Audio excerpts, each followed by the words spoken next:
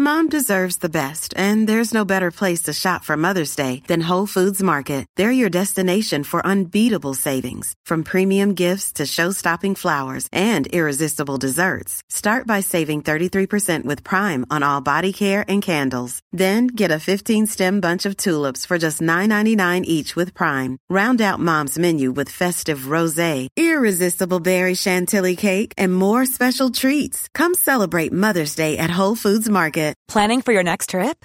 Elevate your travel style with Quince. Quince has all the jet-setting essentials you'll want for your next getaway, like European linen, premium luggage options, buttery soft Italian leather bags, and so much more. And is all priced at 50 to 80% less than similar brands.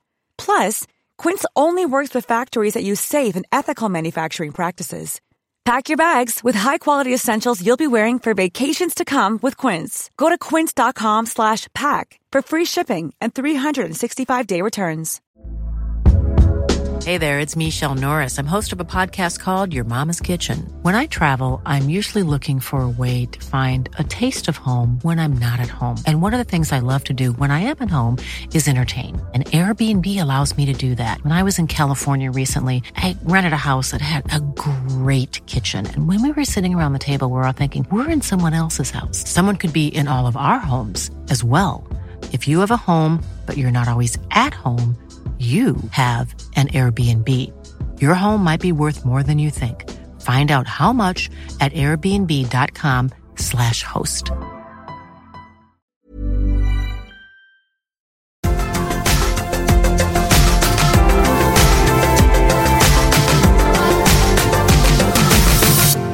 Hej och varmt välkomna tillbaka till FN-podden.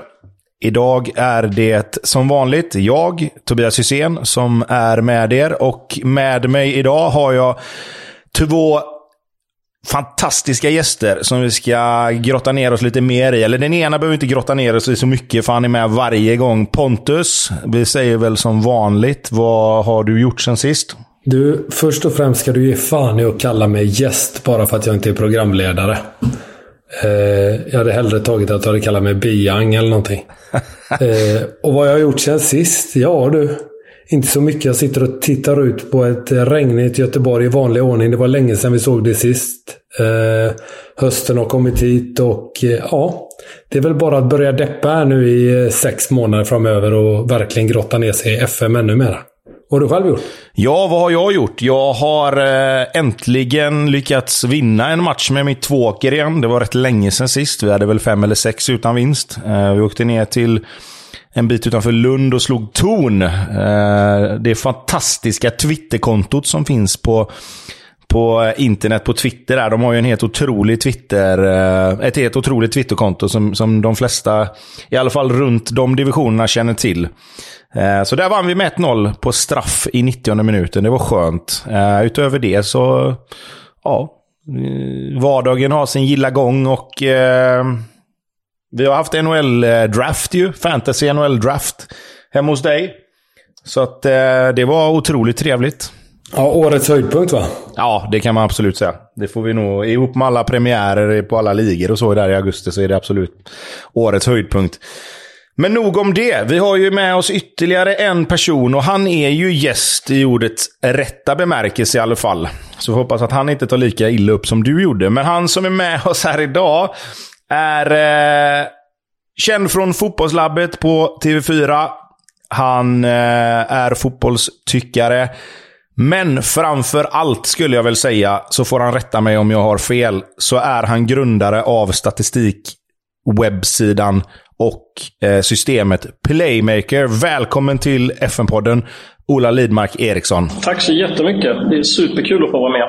Och jag tycker presentationen stämde väl. Sen är det väl bara frågan om man ska kalla sig tyckare. Jag har ju egentligen rollen analytiker hos TV4 och Fotbollskanalen, och det handlar väl mer om att liksom inte jobba så mycket med magkänsla och mer jobba med vad siffrorna och statistiken säger. Så jag kanske är den enda som jag ser anställd som expert, men ändå är.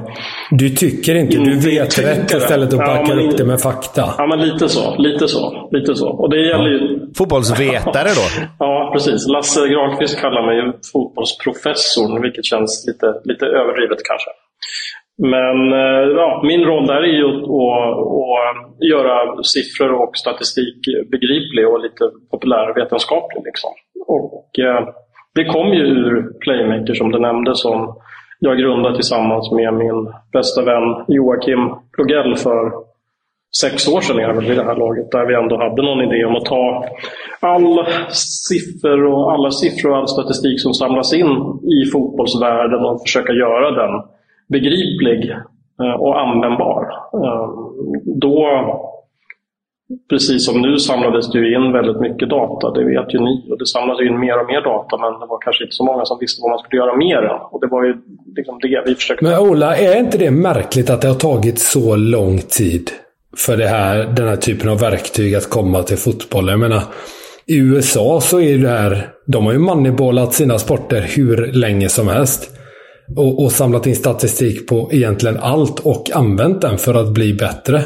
Men i fotbollen kom det så, Ja, men för min del är det ju såklart himla trevligt, för hade det hänt för 10 år sedan hade ju inte vi kunnat starta ett företag och tagit det så långt, tror jag, på som vi två har gjort liksom. Men så för min del så har jag inga problem med det, men jag förstår vad du menar, och jag kan också tycka att det är lite konstigt, men det går väl tillbaks till att fotbollen kanske generellt är ganska liksom traditionalistisk av sig, liksom, att den har det i sin natur, att man ska göra saker som man alltid har gjort.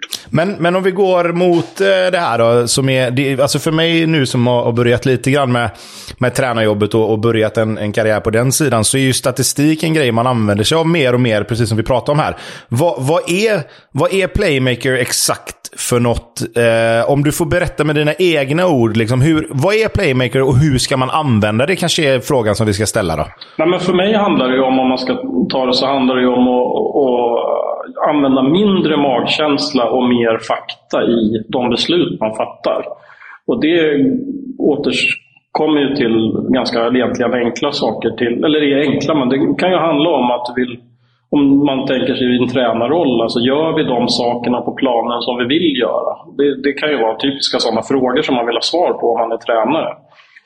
Och en annan del i det är ju såklart också att titta taktiskt för att hitta möjligheter att exponera svagheter hos sina motståndare.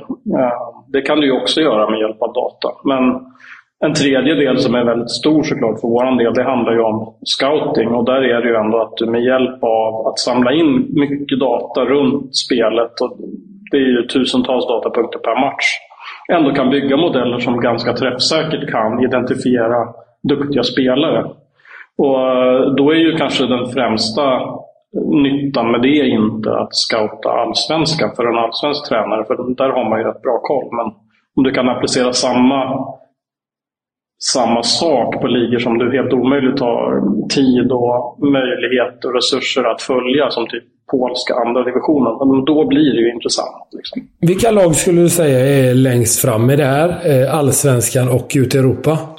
Oj, det är en bra fråga. I Europa är det ju svårt att veta, eftersom det är såklart på den högre nivån ändå är fortfarande ganska mycket hemlighetsmakeri. Egentligen mer hemlighetsmakeri nu än vad det var när vi började för 5-6 år sedan. För då delar man ju jättegärna med sig på ett annat sätt, tyckte jag, för att det var i sin linda och man var nyfiken, och det var ganska många som nu jobbar i klubbar som inte jobbade i klubbar utan mer bloggade om saker då. Så då var det lite lättare att ha. Men nu skulle jag väl spontant gissa så här att de klubbarna som kanske mer drivs som företag, om man säger så, ligger långt fram, typ Red Bull-koncernen, City-koncernen, alltså de som är mer som företag och kanske drivs mer av företagsledare som är vana vid att jobba datadrivet från andra branscher liksom. Men sen finns det ju andra exempel som Arsenal, som tidigare låg väldigt långt fram, som liksom köpte upp ett dataanalysföretag för väldigt länge sedan. Liverpool ligger ju långt fram, har ju gjort och sådär. Så det är ju fortfarande kanske engelska klubbar i första hand som jag vet. Så. I Sverige är det väl lite svårare att säga. Hammarby har ju haft matematikprofessorn David Samter som har gjort projekt åt dem, men samtidigt säger ju Jesper Jansson att de kanske inte jobbar så datadrivet i rekryteringen ändå. Så i Sverige han känns inte som att han sitter och kollar på allt för mycket statistik, även om han har gjort ett bra jobb. Nej, men exakt. Nej, och Sirius ligger långt fram. Det vet jag. De har ju en kille som jobbar med Ola Andersson och egentligen hjälper honom med scoutingen utifrån ett dataperspektiv. Så Sirius ligger långt fram, skulle jag säga. De har missat försvarsdelen bara i sina analyser. Ja, men där kanske det är främst i rekryteringen man ligger långt fram där, så att man ändå har etablerat en datadel i sin scoutingprocess. Och då handlar det ju säkert om att ta fram intressanta spelare i ett första urval. Och sen går man vidare och tittar på video och tittar på personligheter och så vidare. Men där tror jag man ligger ganska långt fram. Men det skulle jag vilja fråga dig då, du som om man säger är på den sidan av fotbollsspektrat när det gäller just statistik. Du är ju väldigt, väldigt insatt i statistik, siffror, om man säger fakta då kring spelarna, att så här är det här har de gjort, för det har vi siffror på. Men vad skulle du säga, alltså om du ska säga en procentsats eller bara liksom höfta, hur viktig är statistiken i förhållande till helheten när du ska värva en spelare? Alltså hur mycket tycker du att man ska titta på statistik? För du nämnde personlighet och att man tittar på video och sådär liksom. Men det är klart att allting blir ju som en stor del i en spelares, om man säger CV då, eller vad man ska kalla det. Men hur stor del skulle man behöva lägga på statistiken, tycker du?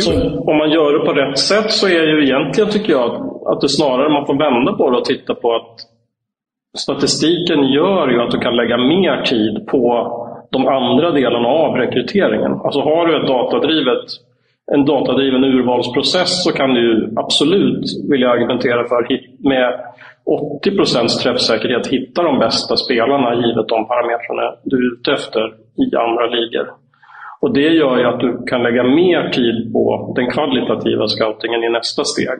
Liksom intervjuer med tidigare tränare och personligheter och vad är det för kille och hur ser kontraktsituationen ut och så vidare. Så jag skulle vilja vända på det och säga att det handlar ju mer, precis som i alla andra branscher där man kan jobba datadrivet med digitalisering, så handlar det ju bara om att effektivisera en arbetsprocess, som jag ser det.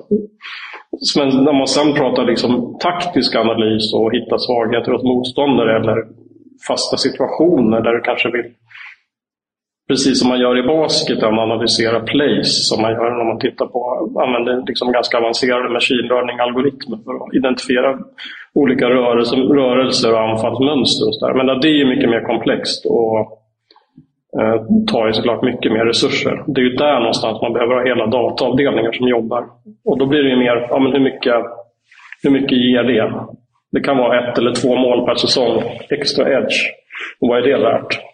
Det kanske bara är i Premier League. Jag kan tänka mig att ni är ni inte rätt så motarbetare utav de här gamla gubbarna också i branschen? Jo, men alltså, det har ju hänt otroligt mycket. Det är klart att när vi började för 6 år sedan, då var det ju ganska många, även i Sverige, som inte ens svarade på de mejl och förfrågningar som vi skickade. Så är det ju. Så det har ju hänt otroligt mycket på de 6 åren för oss i liksom vart vi är och hur vi tas emot hos klubbar. Nu är det ju liksom ingen som inte är intresserad av att höra vad vi kan erbjuda liksom. Men för 6 år sedan var det ju många som bara sa att det där är bara trams. Så är det.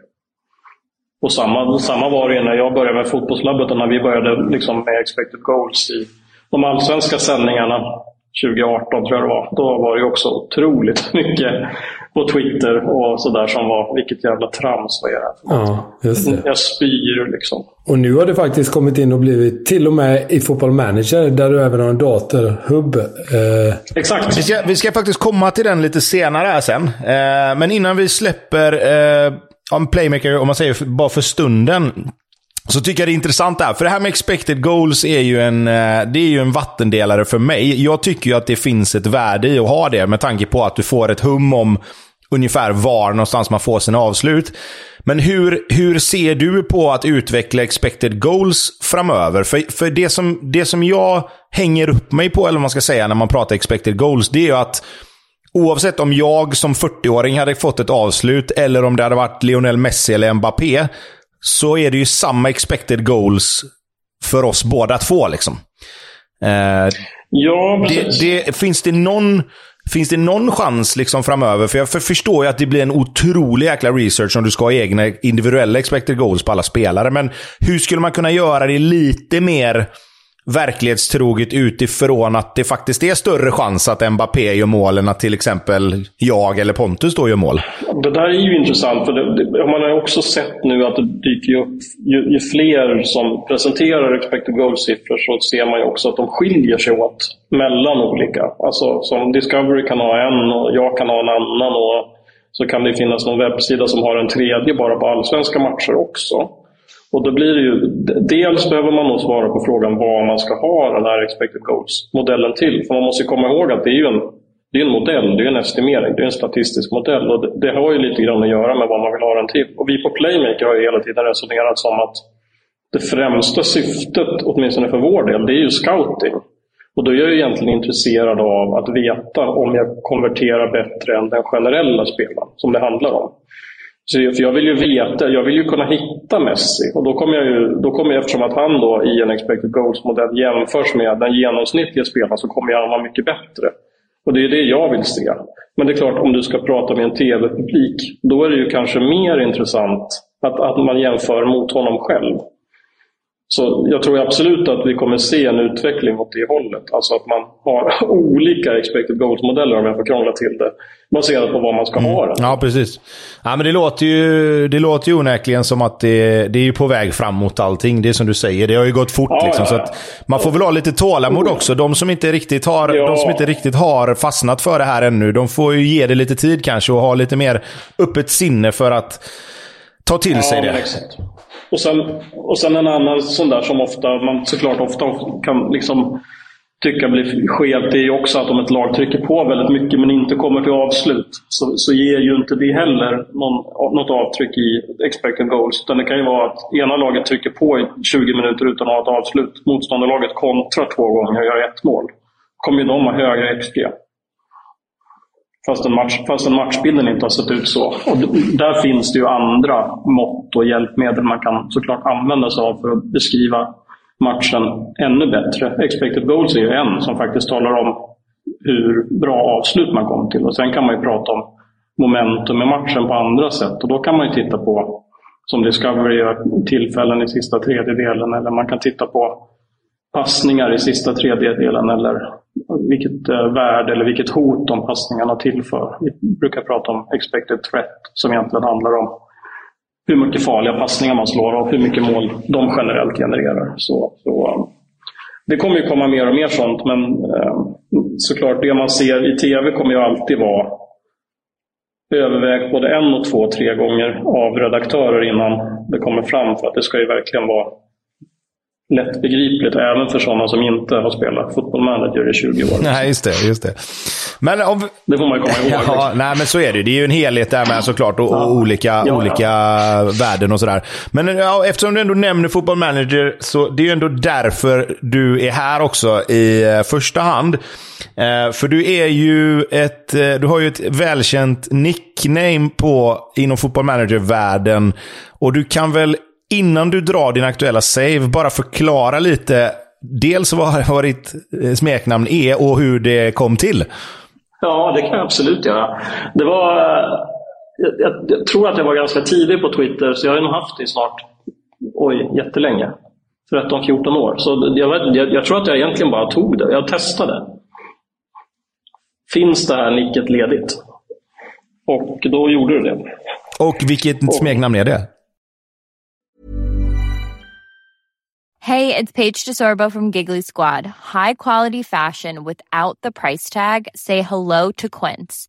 I'm snagging high-end essentials like cozy cashmere sweaters, sleek leather jackets, fine jewelry, and so much more. With Quince being 50 to 80% less than similar brands.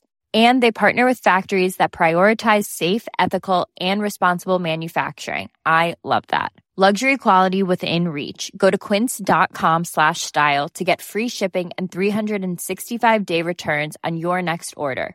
Quince.com/style.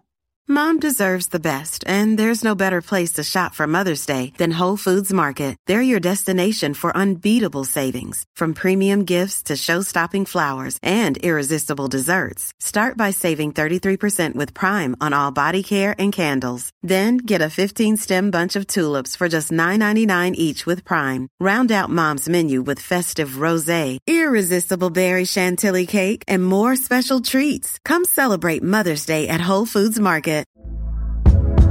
Hey there, it's Michelle Norris. I'm host of a podcast called Your Mama's Kitchen. When I travel, I'm usually looking for a way to find a taste of home when I'm not at home. And one of the things I love to do when I am at home is entertain. And Airbnb allows me to do that. When I was in California recently, I rented a house that had a great kitchen. And when we were sitting around the table, we were all thinking, we're in someone else's house. Someone could be in all of our homes as well. If you have a home, but you're not always at home, you have an Airbnb. Your home might be worth more than you think. Find out how much at airbnb.com/host.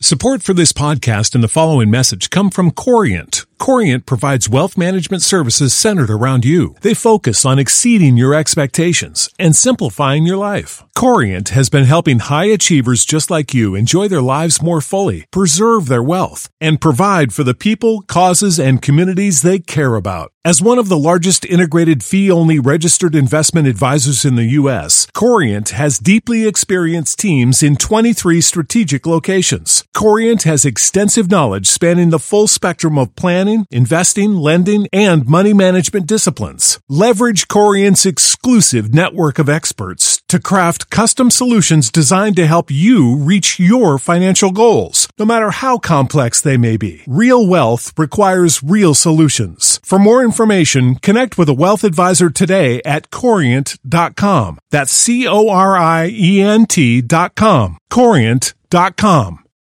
When you need mealtime inspiration, it's worth shopping Kroger, where you'll find over 30,000 mouth-watering choices that excite your inner foodie. And no matter what tasty choice you make, you'll enjoy our everyday low prices, plus extra ways to save, like digital coupons worth over $600 each week. You can also save up to $1 off per gallon at the pump with fuel points. More savings and more inspiring flavors make shopping Kroger worth it every time. Kroger, fresh for everyone. Fuel restrictions apply.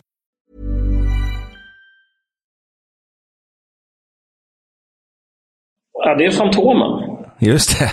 Och det har ingen koppling till Fantomen egentligen. Var det inte så att du var en jättefantomen-fantast när du var liten eller sådär? Ja, men alltså jag läste Fantomen. Så jag tycker verkligen om Fantomen som serietidning. Så jag har absolut haft prenumerationer på Fantomen när jag var liten och sådär. Så det var ju inte onaturligt. Är det inte rätt märkligt att det bara gjorts en filmatisering av Fantomen? Visst är det väl bara en? Jag tror det. Den var ju jättedålig. Jag kommer ihåg att jag skulle se den på bio. Visst var den en katastrof? Ja. Vad jag kan minnas så var den jättedålig. Ja, jag vet inte heller. Man skulle vilja ha en Dark Knight Fantomen liksom. Den mörkare. Ja, men nästan så. Ja, det skulle varför inte? Det kanske är något man ska ta tag i. Ja. Nej, men sen, det roligaste som har hänt var väl att jag blev uppringd en gång av någon som undrade om jag var ordförande för Fantomenklubben i Sverige. Det är väl egentligen det enda gången. Och sen har man väl varit rädd att Fantomen-tidningen ska höra av sig. Men det är klart att samtidigt är det väl ett generellt ord också, att vara en fantom. Så. Ja, det kan väl inte vara något konstigt med det, eller? Det finns väl många som heter som andra saker heter. Ja. Men om vi ska tillbaka till Football Manager då. Eller grotta ner oss lite. Hur mycket har Football Manager varit med i ditt liv? Alltså det är så mycket så att det är helt sjukt. Jag var tvungen att gå igenom det inför den här podden. För det är klart, alltså det går ju inte att komma ifrån att det på många sätt har varit en viktig del i jag tror att Joakim och jag startade företaget. För vi hade ju en lång period i vår uppväxt när vi satt och spelade olika managerspel på mitt pojkrum när vi var små. Liksom. Så det kunde ju vara alltså att vi satt uppe hela nätter. Och det är inget skämt att vi satt hela nätter. Och sen klev vi upp på morgonen, slog på text-tv och gick igenom nattens NHL-resultat. Gärna på finska text-tvn också eftersom de hade assist även på amerikanska spelarna. Och sen gick vi direkt till någon samling och spelade innebandy eller något sånt där. Så det har haft otroligt stor inverkan på mitt liv. Det låter ju konstigt att säga, men jag började nog spela managerspel 91 eller 92 när jag fick min Amiga. Och sen dess har det funnits med upp i vuxen ålder. Så att nu för tiden har Vilket var ditt första managerspel? Ja, men jag började på Amigan var det ju det som hette Premier Manager. Som var det som jag fastnade för. Som var superspännande. Och jag upplevde det nog som att Premier Manager ganska långt upp på 90-talet var liksom vassare än Championship Manager. Så jag kommer ihåg att de som spelar Championship Manager avfärdade jag lite. Jag spelade en Championship Manager förrän Premier Manager slutade finnas egentligen. Jag tror att det sista Premier Manager jag spelade var 98. Och sen gick jag över till Championship Manager. Och däremellan hade vi en lång period med det DOS-baserade 1-0. Som framförallt Jocke och jag spelade och hade såna här. Ja, så du har spelat managerspel på i alla dess former egentligen, kan man säga då? Ja, gud ja. Och sen har jag ju såna här lätta lite Asperger-drag, så jag vet att jag kollade i min Dropbox. Jag har ju alla saves som jag någonsin har spelat också, sparade i min Dropbox. Och hur många var det då? Man vill ju inte att de ska komma bort. Nej, men alltså jag har ju, ofta har jag väl liksom fastnat vid 1 eller 2 saves per spel, men jag kan ju backa till Football Manager 25 har jag i Dropboxen, och sen har jag ju Championship Manager 0304 gamla saves, och sen det här 1-0 har jag massa gamla saves som är där skrivna. Nu är ju Dropbox, men den har ju kvar när den senaste ändrade, så de är skrivna 99, ser jag. Finns det någon som Jocke och jag har spelat? Det är nästan lite outsiders på det här, att de kan komma hem till dig och så får du visa det. Ja, men det skulle ju vara kul. Det skulle vara kul att dra igång så här. Jag kan kolla games, Football Manager 2006. Då har jag någon här Ola Sampdoria som är sparat 2006-07-19 senast. Är det med Palombo när han är så bra, eller? Ja, det skulle jag tro. Och sen säkert Sergio Volpi på mitten och Francesco Flacchi och sådär där framme. Riktigt fina säkert. Fina namn du droppar här nu bara sådär. Fabio Bazzani också säkert. Han var riktigt fin. Jag kommer ihåg att jag brukar sälja en av dem för att få in cash. Man fick ju ganska bra betalt för. Man kunde sälja en av. Ja, det är gött. Om vi håller oss kvar, om vi trampar tillbaka till nutid då. Har du något save igång precis just nu? Ja, jag har ju, som du kanske förstår, så har jag så här, gjort uppehåll i perioder just för att det blir nästan, jag får liksom inget annat gjort. Så jag har faktiskt från 2015 sen så spelade jag egentligen inte så mycket fram till 2020, och då köpte jag dem igen för att jag hade, då var jag själv med i spelet, och det var ju helt otroligt stort för mig att få vara med i spelet som analytiker. Men i år i somras så hade jag första gången egentligen sedan vi startade företaget en riktig semester, så i år har jag verkligen spelat, och det har varit superkul. Ja, för du startade ju upp en följetong där i somras. Som man kunde följa. Jag insåg ju när man spelar 338 timmar så har man ju gjort lite där. Så jag tyckte det var kul att ta något lag som var en lagom utmaning. Så jag tog Team TG. Det så ju. Jag trodde ju att man skulle ha lite finare förutsättningar när man startade Team TG, i form av att man hade en styrelse som pumpade in pengar och sådär. Men det visade sig inte riktigt stämma, så jag fick aldrig någon hjälp av styrelsen överhuvudtaget. Så då hade jag lika gärna kunnat ta något lite mer typ friska viljor eller något sånt här, nästan var det roligare så här i backspegeln. Men nu blev det Team TG för att jag trodde att jag skulle få mer pengar. Så jag spelade upp dem till allsvensk guld och även Champions League-gruppspel. Så det är väl ungefär där jag befinner mig nu. Roliga saker som hände var väl att jag ganska tidigt lyckades knyta till med Obafemi Martins när jag spelade i Norrrätt. Ja, den backar man inte på den värvningen. Det sjuka var att han gick med på en lön på 40 000 per månad, vilket var helt absurt. Det är ändå bra lön i Norrättan. Jo, det är en otrolig lön i Norrättan. men samtidigt är det ju, alltså givet vad man får anta att han har tjänat, att liksom i sin tidigare klubb så var det ju, han ville spela. Ta ett år i Umeå innan han la av. Apropå speltid då, det här du sa att du hade spelat 300 timmar. Vet du hur många timmar jag har spelat? Fast det kan inte stämma. Alltså på FM22. Vad har du, Tobbe? Om du har igång spelet hela tiden så rinner du iväg. Ja, det måste jag. 3513,4 timmar. Ja, det är sjukt. Jag har 946. Jäklar. Fast jag har ju som sagt alltid igång den uppe datorn, och jag är uppe datorn hela tiden. Annars måste jag ju umgås med folk. Så det jag tycker är lite, alltså det som jag tyckte var, för jag spelade ju inte med aktiverad, jag spelade ju bara med Sverige aktiverat, och jag upplevde det nog som att just Champions League-kvalet kanske blev lite för enkelt då. För jag tyckte att det var lite för lätt att kvala in till Champions League med Team TG. Alltså när man hade vunnit Allsvenskan. Mötte Sheriffen och vinner med så 5-0 hemma. Eller jag kommer inte ihåg, men jag vann ju otroligt stora siffror i Champions League-kvalet. Och det kändes knepigt. Men det blir ju lätt så. Det har man märkt också. Det har hört folk som har sagt också. När man inte tar... dels om man inte tar stor databas, men framförallt om du inte har några ligor mer med, då blir det ju väldigt mycket gråa spelare. Ja, exakt. Och de är ju inte lika bra. Exakt. Alltså det är ju så, det går ju inte att få det på något annat sätt. Och det är också därför det blir lättare med svenska lag. För oftast så har man ju England, kanske Italien, Tyskland, Spanien möjligtvis. Men många av de här lagen du möter med svenska lag i Champions League-kvalen, där finns ju en, max 2 spelare kanske i så fall. Exakt.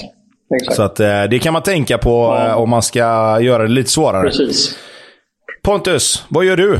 Vart är du någonstans? Du, jag har faktiskt startat upp med mitt go-to-lag igen, Gateshead. Första säsongen gick jag upp direkt. Vann Rama National League North. Andra säsongen stannade jag bara kvar. Tredje säsongen gick jag upp vann Rama National League. Fjärde säsongen höll jag mig kvar. Femte säsongen vann jag Skybet League 2.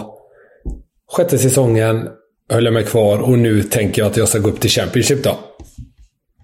Så typ så. Jag har som vanligt gått till min absoluta favoritspelare på det här spelet, Divin Mobama.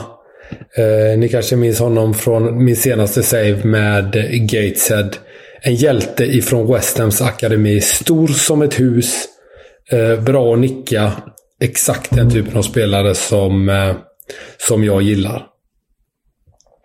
Så det är väl där jag är ungefär. Det finns inte så mycket att tillägga egentligen.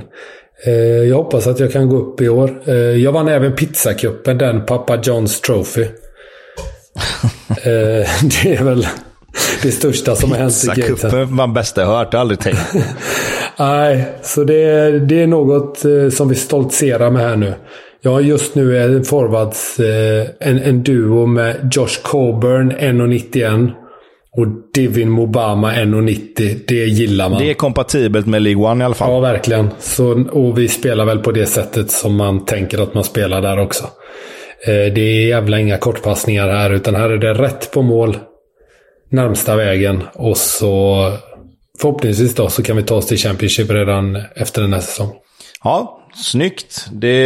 Gateshead kommer bli inköpt tröja och titta på snart för dig, va? Ja, jag håller på. Jag följer ju dem på... De är ju faktiskt i Vanarama National League nu i verkligheten. Så jag följer dem faktiskt. Jag har lagt till dem som favoritlag på Forza och de går väl sådär. Nu vann de sist som tur var, men det har väl gått sådär. Det är väl inte så konstigt när man är nykomling. Det är ju lite svårare i verkligheten än vad det är på FM kanske. Eller så är de inte lika bra tränare bara. Det har du helt rätt i. Nej, jag själv då har ju dels vårat online-save som vi kör på Twitch där med Hamburg och Schalke. Vi får väl se när vi ska dra det igen, om vi hinner denna veckan eller hur vi gör. Men där kan vi väl avslöja att vi båda två gick upp i Bundesliga. Du vann Zweite och jag kom tvåa. Jag tänkte säga det, bara en kan vinna, men va? 2 gick upp, så att det har ju ingen betydelse. Men grattis till det var ju kul för dig. utöver det så har jag velat lite fram och tillbaka vad jag skulle ha för save. Men det slutade med att jag skapade en egen klubb i alla fall. Och la mig i Vanarama League North. Är ifrån Durham, där vi bodde det året när jag spelade i Sunderland. Så då skapade jag en klubb där. Gjorde mig av med all personal och alla spelare, så det var helt blankt när jag startade upp. Och hade som enda regel att jag får inte köpa någon spelare, utan jag ska ta alla spelare på free transfer eller kontraktslösa. Får inte lägga en krona i övergångssumma så länge jag är i Vanarama-ligorna. Så det var ju bara ut och börja leta spelare där på free och fick ihop en 25-26 gubbar kanske. De har ju inte världens bästa kondition i de ligorna, så att det blir ju att ibland är det match varannan dag och då behöver du 23-24 spelare. Men i alla fall, jag tog ju över det sämsta laget med sämst rykte i den ligan. Jag kom 8 första året. Spetsade till defensiven lite grann, kom 3 andra säsongen men förlorade playoff-finalen. Höll på att kasta ut datorn, men så blev det. Så nu är det in och börja leta igen. Börjat försöka hitta lite samarbeten med större klubbar, men nu är det dags att kliva upp en serie här. Så att, men som sagt, det är inte så lätt alltid när du bara får värva kontraktslösa spelare. Så att, men där är vi i alla fall. Men ska vi ha ett tips där då? När du väl har gått upp en serie då, för jag tror inte du kan göra det första året, men då är det ju den 1 april varje år så släpper ju alla storlagen i första ligan sina jag har scoutat alla och jag har mer eller mindre försökt ge kontraktsförslag till alla, och de vill spela med bättre spelare eller... Ja, okej. Men jag säger absolut. Det dröjer nog något år eller någon serie upp. För jag signar ju exakt, jag scoutar dem inte ens, utan jag signar upp alla. För att annars så får du inget ungdomslag. Du har inget ungdomslag annars. Nej, jag har ju tänkt likadant såklart. Och jag scoutar ju alla League 2 och League 1s U23-lag för att se om det finns någonting där. Men grejen är att oftast också kan jag bli lite irriterad. För ibland kommer ju den: nej, vi tror inte att ni har de ekonomiska förutsättningarna att lösa ett avtal. Och grejen är att jag har ju rätt bra med cash liksom. Nej, man måste ju prata först. Ja, lite så. Men det är det jag menar. De måste ju sätta sig och prata. Så är det. Det är ju ett icke-svar faktiskt. Kan man inte testa i de lägena och låta sportchefen göra det? Alltså, jag vet inte om det har någon skillnad. Nej, jag tror inte heller det. Jag tror det handlar om det är något sånt standardsvar som finns när det är för lågt rykte på klubben. Men ja, skitsamma.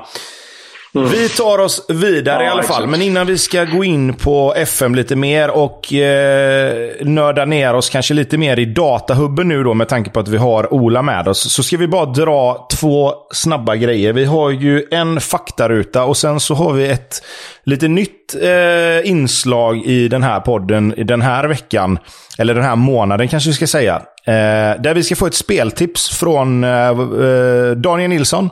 Har plitat ner ett speltips som alla ni som har lite FM-torka och inte riktigt vet vad ni ska göra ska lyssna lite extra där.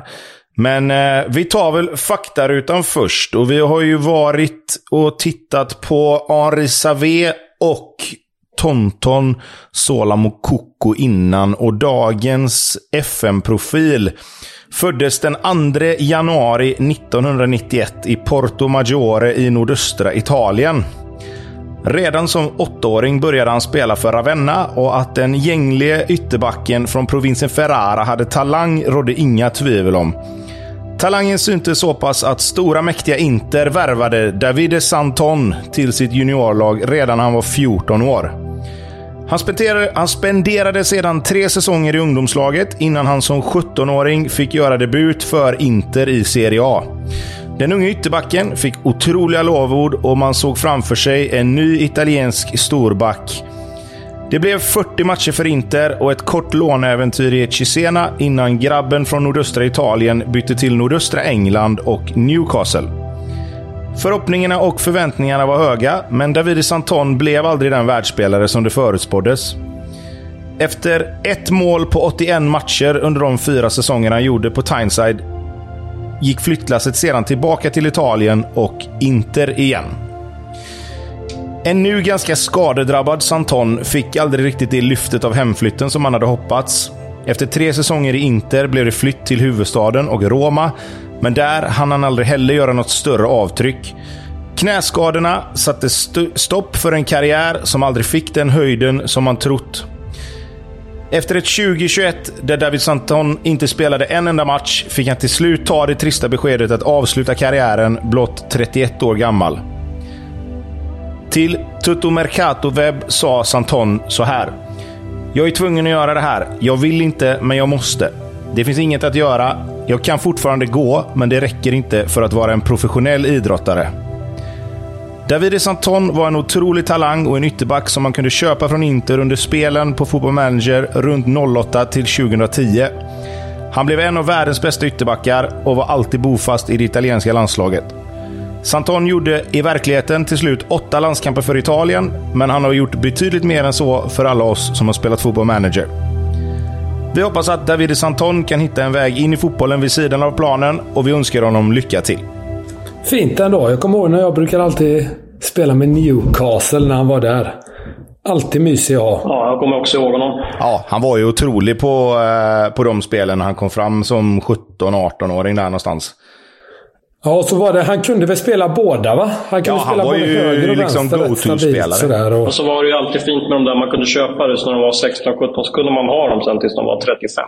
Ja.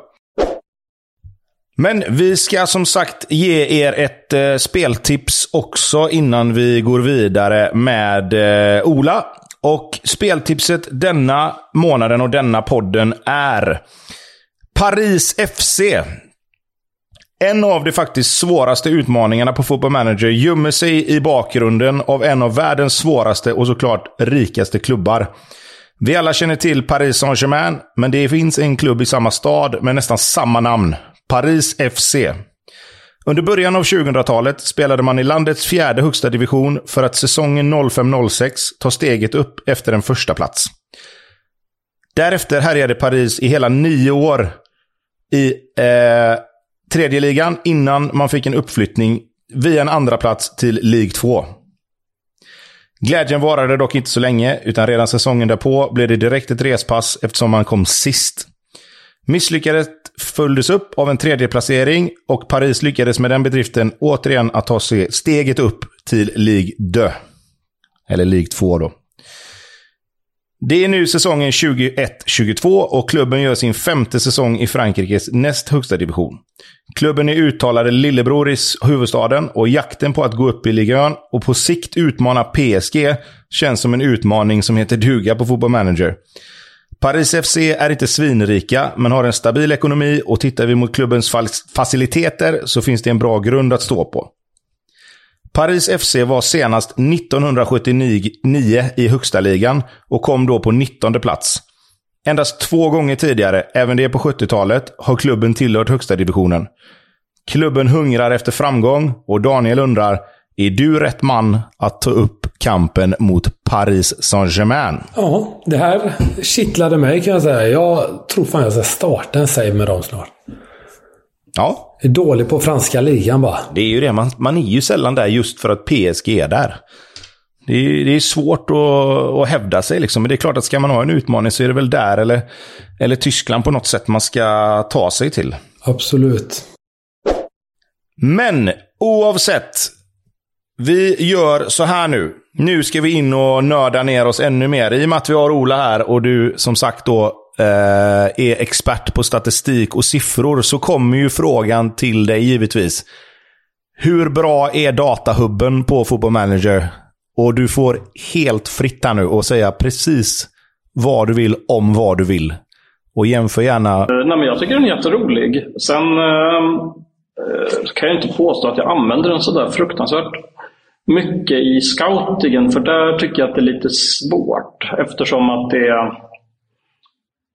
kanske är svårt att hitta den statistiken när man scoutar utan att använda scouten. Liksom. Men där jag framförallt använt den, det är ju för att titta på om mitt lag gör de sakerna som jag vill att de ska göra. När vi pratar taktik. Det är ju framförallt där jag använder datahubben. Och jag har ju försökt spela eller försökt få mitt lag att spela en liksom passningsorienterad possession-fotboll. Även fast jag envisas med att spela 4-4-2. Men det är inget motsatsförhållande. Och då tycker jag att datahubben är suverän för att kunna titta på vad gör mitt lag? Gör de rätt saker? Gör de sakerna jag vill? Och där använder jag just datahubben supermycket. För att titta på dels om laget sticker ut i någon av de parametrarna som jag vill, det vill säga i passningsspelet. Då kan man ju ta ut sådana här spridningsgrafer, få ut hur många passningar laget slår till exempel på ena axeln då. Om de gör det till rätt adress på andra.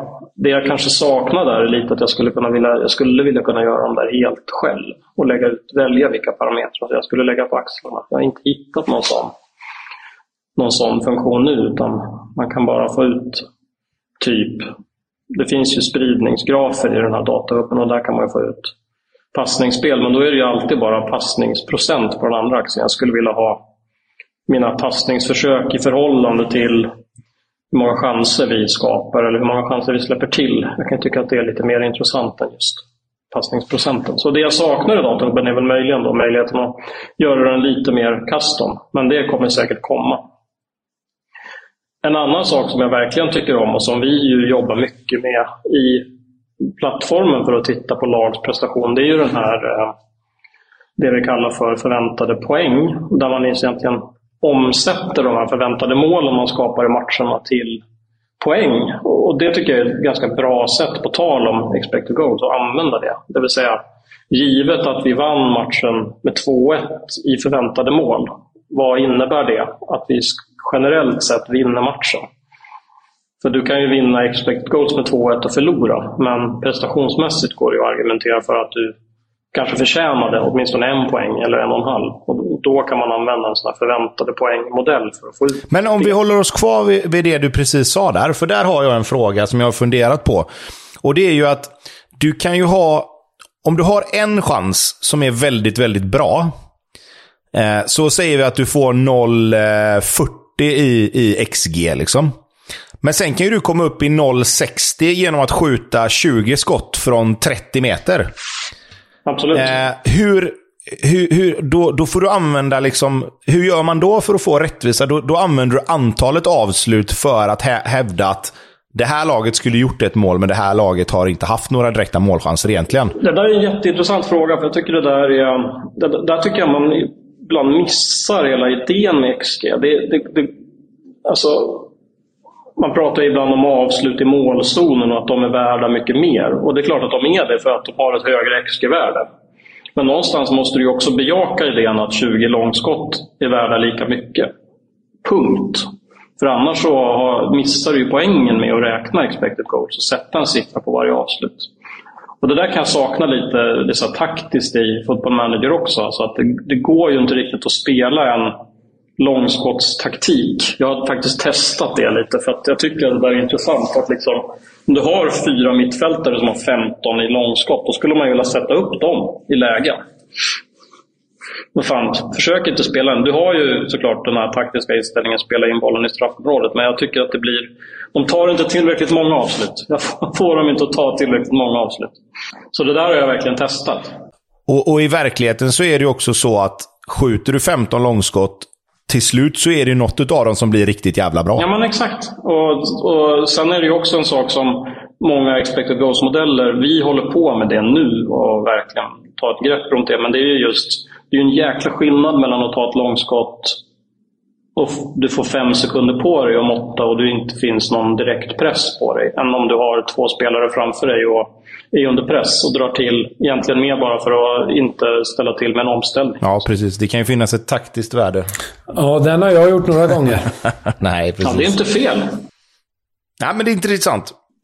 Nej, men den tycker jag jättemycket om. XG-tabellen är ju superrolig, för då kan jag ju få ut går det lite knackigt under säsongen så är det roligt att titta på XG-tabellen och titta, ja, men vi kanske har 15 förväntade poäng, men vi har bara spelat in 8. Det vet ni ju. Den känslan har man väl alltid när man är inne i någon negativ spiral i F5, om man bara vill slå sönder datorn för att man förlorar 3 matcher på raken fast man borde ha fått med sig mer. Då är det ju ganska trevligt att titta på XG-tabellen för att få ändå titta på att prestationerna finns där. Vi behöver kanske bara ta ett lagmöte och samla ihop oss lite och rotera lite, så kommer vi börja spela bättre. Eller få med lite. Nej, men jag tycker det är intressant, för precis som du sa där, jag använder inte datahubben alls egentligen.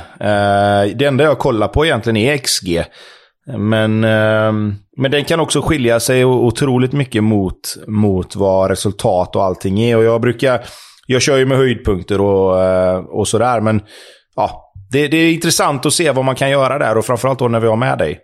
Ja, jag tycker, just i FM så tycker jag egentligen hittills att den faktiskt tillför mer på det taktiska än i scoutingen. Jag hade ju gärna sett att man mer kunde filtrera på liksom attribut och jobba datadrivet även i scoutingen. Men jag antar att problemet där blir att hitta en balansgång mellan vad som skulle anses vara fusk, om ni förstår vad jag menar. För att det blir nästan som att använda någon sån här databas-editor och söka efter spelare med vissa attribut, om man ska börja jobba datadrivet med scoutingen i datahubben liksom.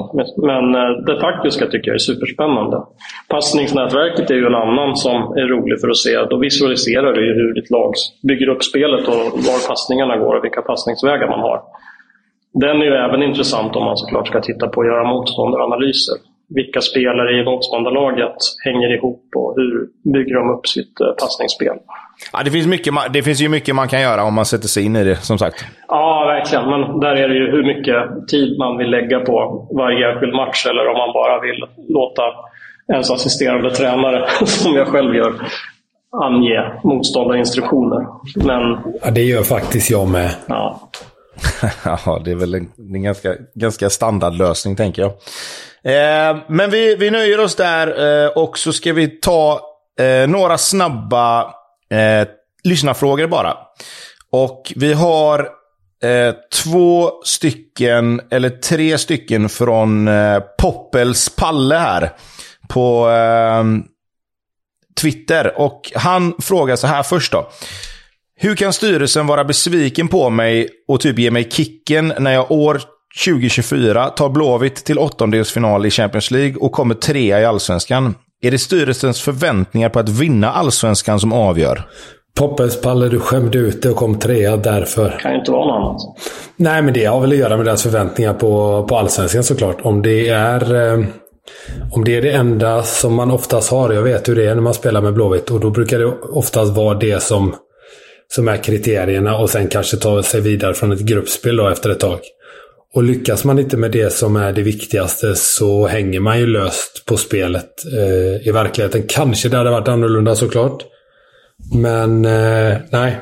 Jag är rätt säker på att en blåvit tränare 2024 inte får sparken om man kommer till 8-dels i Champions League och kommer 3 i Allsvenskan. Jag vågar sticka ut hakan och säga att det blir nog inte sparken då. Ja, men sätt det lite i Allsvenskan då. Kolla Malmö. Ja, visst. Men jag tror inte att de gör sig av med tränare har ju mer med att göra att de vill spela en annan fotboll, va? Där har det inte lika mycket att göra med att de inte är framgångsrika. Jag menar, hade de gått till Champions League i år och sen lyckats hämta hem en 3:e plats, så ja, nej, jag vet inte. Det är olika. Det finns olika kravbilder i olika klubbar såklart. Men han frågar en fråga till här, och det här är lite intressant tycker jag, för här håller jag med honom. Det här med att spelare blir så jävla sura för att man roterar. De vill ju spela varenda match, men kondisen lyser ju med sin frånvaro med så tätt matchande. Kan man göra någonting åt det? Det skapar ju en massa disharmoni i truppen. Ja, vad ska man säga? Det är ju vad du har satt som för truppstatus på dem. Om du har satt stjärnspelare och så vidare, så blir det ju tyvärr så här. Jag kan snarare störa mig på att de alltid känns trötta. Däremot så vilar jag dem direkt när jag ser att hälsan inte är med, vilket jag tror är fel. Så det är lite hur man gör det. Jag tror att man kan nästan spela dem varje match, om det nu inte är så att de är dyngröda, eller som i England till exempel, när det är matcher var tredje dag i de lägre divisionerna. Det är betydligt bättre att inte ändra truppstatus, har jag märkt. Alltså, det är bättre att bänka en stjärnspelare än att ändra truppstatus. Ja, då blir de tokiga. Ja, exakt. Man får lite mer tid på sig om man bara bänkar dem innan de fattar att de är bänkade. Köper sig tid. Ja, men det är en intressant fråga, för det blir ju väldigt mycket matcher oavsett vilken liga man spelar, så kommer det ju perioder där du spelar match var tredje och fjärde dag, och då måste du ju gå runt lite grann. Vi ska ta en fråga till. Det är från Jesper Henriksson. Kan ni känna igen känslan av att ha en favoritspelare som ni förälskat er i något så frenetiskt, till exempel en egen produkt eller ungdomsspelare som kommer upp? Han snittar runt 6,30, men han ska ändå spela bara för att det är han. Ja, det känner man ju igen. Det är också rätt svårt med ungdomarna. Man kan ju tycka att de har en jäkla potential när man ser deras värden och sådär, men det behöver inte betyda någonting. Man tror man ger dem de bästa förutsättningarna och så vidare att lyckas, men så blir det inte som att så blir det inte så. Och till slut så måste man ju någonstans klippa banden. Jag hade en spelare som jag hade i division 4 i England som följde med mig hela vägen upp till Premier League, men där gick det ju inte längre. Det kostade ju mig matcher med att spela honom trots att han var min absoluta favoritspelare. Och då är man redo att dö på den kullen och hålla kvar honom, eller måste man låta han gå? Det gör ont, men det gör det ibland. Jag känner igen mig helt och hållet också. Det är ju dessutom, jag har ju dessutom om man ibland får ta över landslag också, så tar man mer om dit. Men där handlar det ju mer om att landslaget ibland kan bli en möjlighet att spela spelare som man inte låter spela i klubblag. Nej, jag håller med. Det är ju så, framförallt med unga spelare som gör det bra i början liksom, och sen faller av lite grann.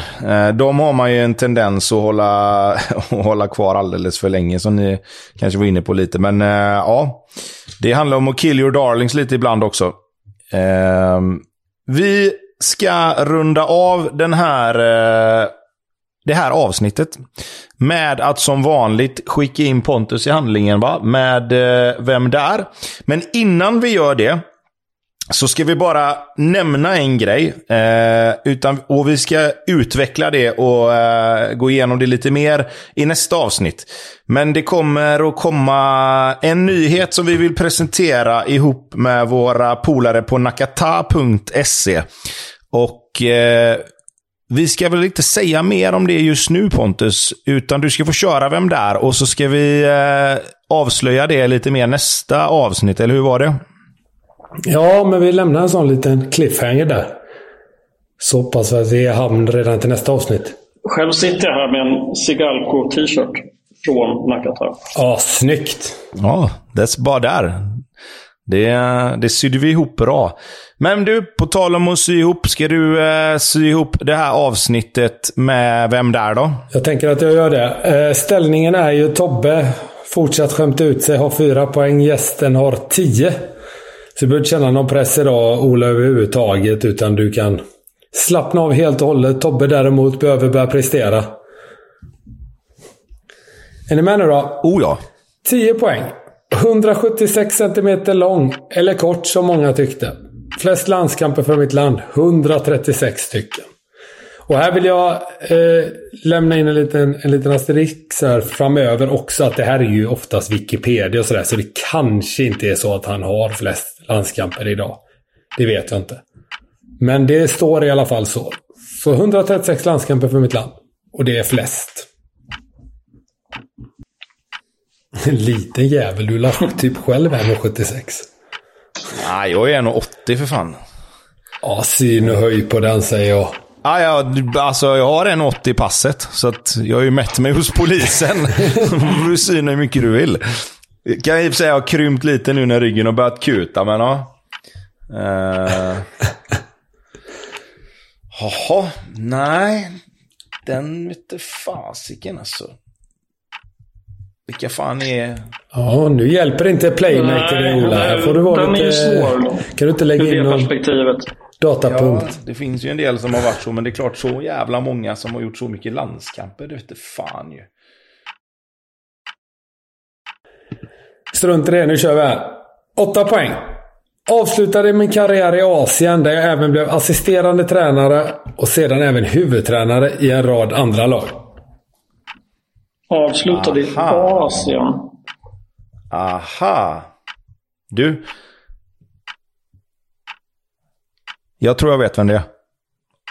Om han avslutade fotbollskarriären i Italien. Eller, ja, nu sa jag ju vad jag tänkte här. Men han avslutade karriären i Asien som spelare. Och sen blev han tränare i Asien. Just det. Först assisterande tränare i den klubben han avslutade, kan jag tillägga. Exakt. Ja, men jag chansar. Jag måste ju komma ikapp här ju. Det är helt korrekt. Där vill jag har fått in ett svar utav Tobias Hysén. Du vill inte gissa, Ola? Nej, jag har lite att gå på, måste jag säga. Okej. 6 poäng. Född i Neapel.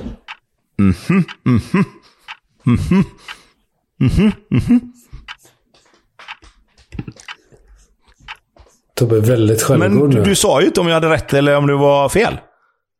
Det säger du alltid ju. Men det tar jag väl i slutet. Båda måste gissa först. Det här är min lek och inte din. Sitt ner, annars får du poängavdrag. Fan vad gött, då får jag ändå poäng den här gången. Jag skickar rätt nu. Ja. Också. Ja. Och det är så här att jag kommer läsa upp 4:an och 2:an. Och båda har faktiskt då tog du ju bara 2 poäng ju. Onödigt. Ja, det är bra. Starkt har vi båda ändå. Nu går vi vidare. 4 poäng. Första spelare på min position att vinna Ballon d'Or. Just det. Och så 2 poäng. Det kan ha varit så att nästa var min mittbackskollega i landslaget under många år. Alltså, fy fan. Och rätt svar är givetvis Fabio Cannavaro. Ja. Ja, jävlar vad bra. Ja, snyggt faktiskt av er båda. Ja. Tobbe, du uppe på 12 poäng och gäst 16 skrev in här. Det var starkt av er båda ändå. Ja, men det var alltså när du gick till Asien där. Ja, men jag vet ju att han alltså var spelare och tränare, för han var ju tränare i det laget som var bäst av dem alla där. Och jag vet ju att Lippi var väl tränare och han blev väl assisterande till honom. Och när Lippi försvann därifrån så blev han huvudtränare. Så det var där jag tog det. Plus att när jag la ihop då att han var liten och med massa landskamper så stämde det mesta. Spelade inte han i Indien också? Hade inte han någonting med den där grejen att göra? Ja, var inte det typ Pires och Anelka och Ljungberg? Jag vet inte, Cannavaro kanske var med där också. Nej, men Sambrotta var ju med. Sambrotta var ju spelande, eller han var ju tränare i något lag i Indien där. För de var ju uppe på Kamratgården och tränade. De var ju på träningsläger i Sverige och var på Kamratgården med hela det gänget, tror jag.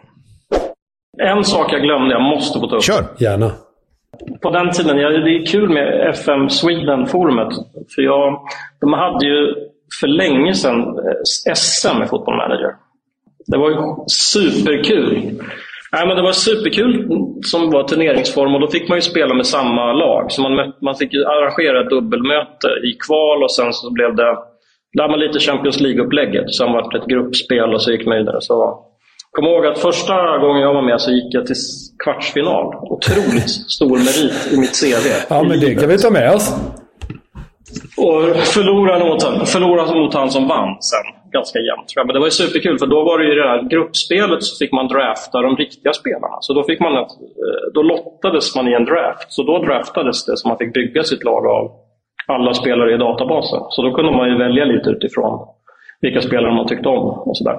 Ja, det var väl någon sån turnering för inte så länge sedan, vad som Danne var med på. Det låter ju otroligt roligt. Okej.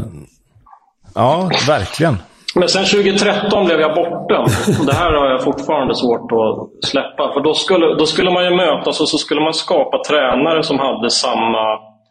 Så det fanns ju ett givet regelverk där det stod hur man skulle skapa sin tränare. För det var man ju ändå tvungen att göra även om man spelade med samma lag mot varandra. Och då mötte jag en kille som jag hade noterat hade valt en erfarenhet som var den högsta av vad det nu var på den tiden. Men en professionell spelare som tidigare någonting. När man i själva verket skulle välja någon annan erfarenhet. Så vinner han, och då överklagar jag till domarna i FM Sweden, som då säger att nej, det där har ingen betydelse. Mest troligt så hade han vunnit ändå. Och man bara, men varför har ni regeln om ni säger att den inte har någon betydelse? Det var innan min och Tobbes tid som ägare, tror jag. Det hör jag tydligt. Vi hade givetvis gått på din linje. Håll med. Alltså, jag känner att jag behöver upprätta så här. För självklart, om regeln finns måste den ju efterföljas. Ja, men framförallt om regeln finns så har det ju betydelse. Annars hade man inte behövt ha den, som du säger. Ja, exakt. Tack. Nu kan jag gå vidare i livet. Nu kan vi ta bort det oket från axlarna och bara släppa det. Gud, men vad bra. Och på tal om det så kanske vi ska nämna det att vi gick ju ut här tidigare i veckan, eller om det var förra veckan, med att hemsidan kommer ju tyvärr att stängas ner. Det finns ingen trafik som är värd att nämna kring den längre. Och därför så kommer vi att vi kommer stänga ner den helt enkelt och fokusera på podden och på sociala medier istället. Det blev en utgift egentligen bara som den är inte riktigt värd att ta sett till vad för interaktion och vad för trafik som går via hemsidan längre. Så att tyvärr blev det så. Så har vi sagt och informerat om det också.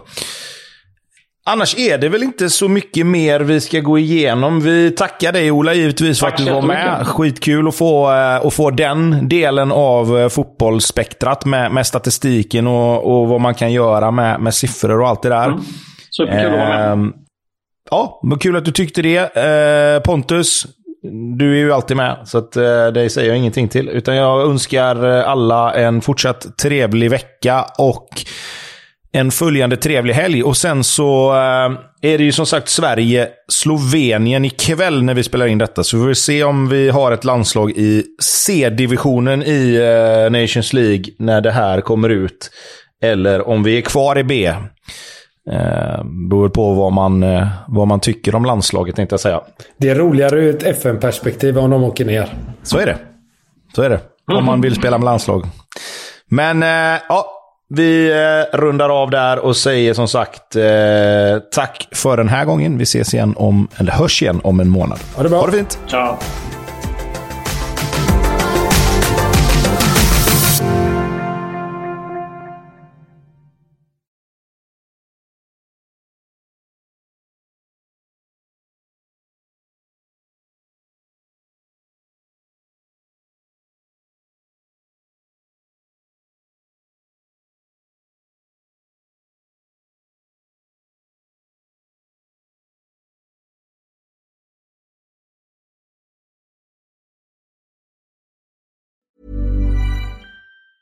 Mom deserves the best, and there's no better place to shop for Mother's Day than Whole Foods Market. They're your destination for unbeatable savings, from premium gifts to show-stopping flowers and irresistible desserts. Start by saving 33% with Prime on all body care and candles. Then get a 15-stem bunch of tulips for just $9.99 each with Prime. Round out Mom's menu with festive rosé, irresistible berry chantilly cake, and more special treats. Come celebrate Mother's Day at Whole Foods Market.